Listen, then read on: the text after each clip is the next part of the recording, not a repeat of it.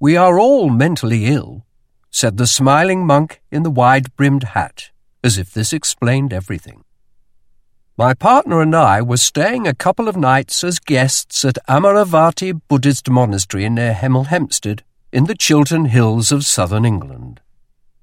I was a science journalist with a Guardian newspaper and had travelled up by train from London the previous day to interview the abbot, a kindly Englishman in his 50s named Ajahn Amaro, who has been trained in the strict Thai forest tradition of Buddhism.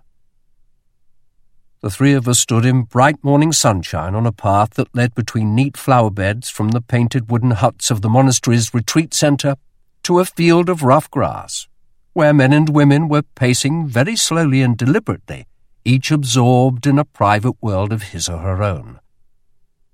Some were walking back and forth between trees, following tracks worn in the grass by thousands of tramping feet. Others were relentlessly circling a bell-shaped granite stupa at the centre of the field.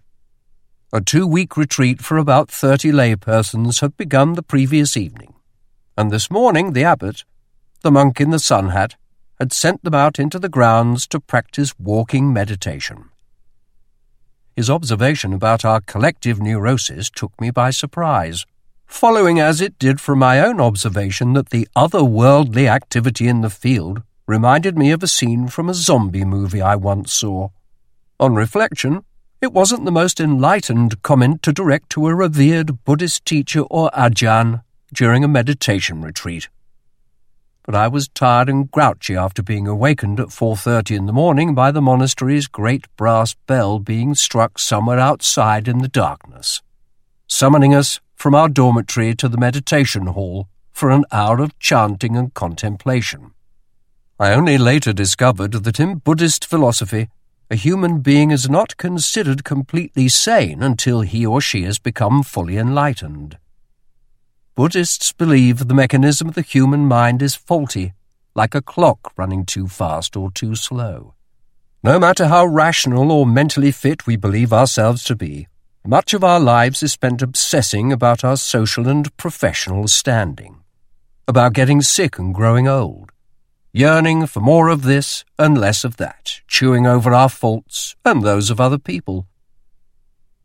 Buddhists believe that our minds create dukkha, the suffering or sense of unsatisfactoriness that is part and parcel of ordinary human existence, the incessant itch of wanting more pleasure and more possessions, trying to hold on to some experiences while frantically trying to push others away. To observe that everybody is mentally ill was the monk's way of summing up this shared psychological predicament.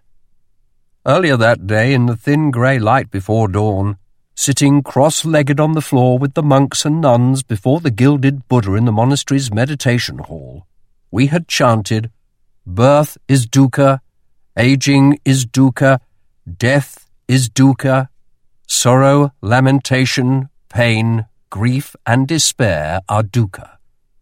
Association with the disliked is dukkha.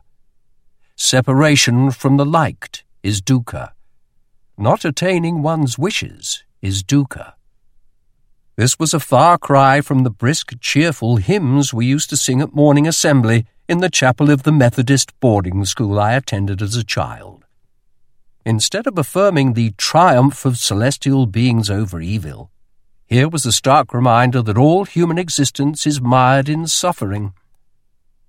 The message seemed to be that no one gets to live happily ever after. Everything was not going to be okay.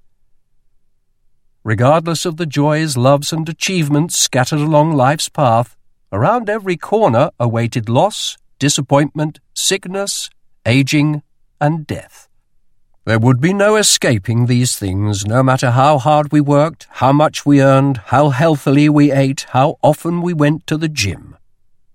It was an ancient formulation of the modern refrain, "Life is a bitch, and then you die."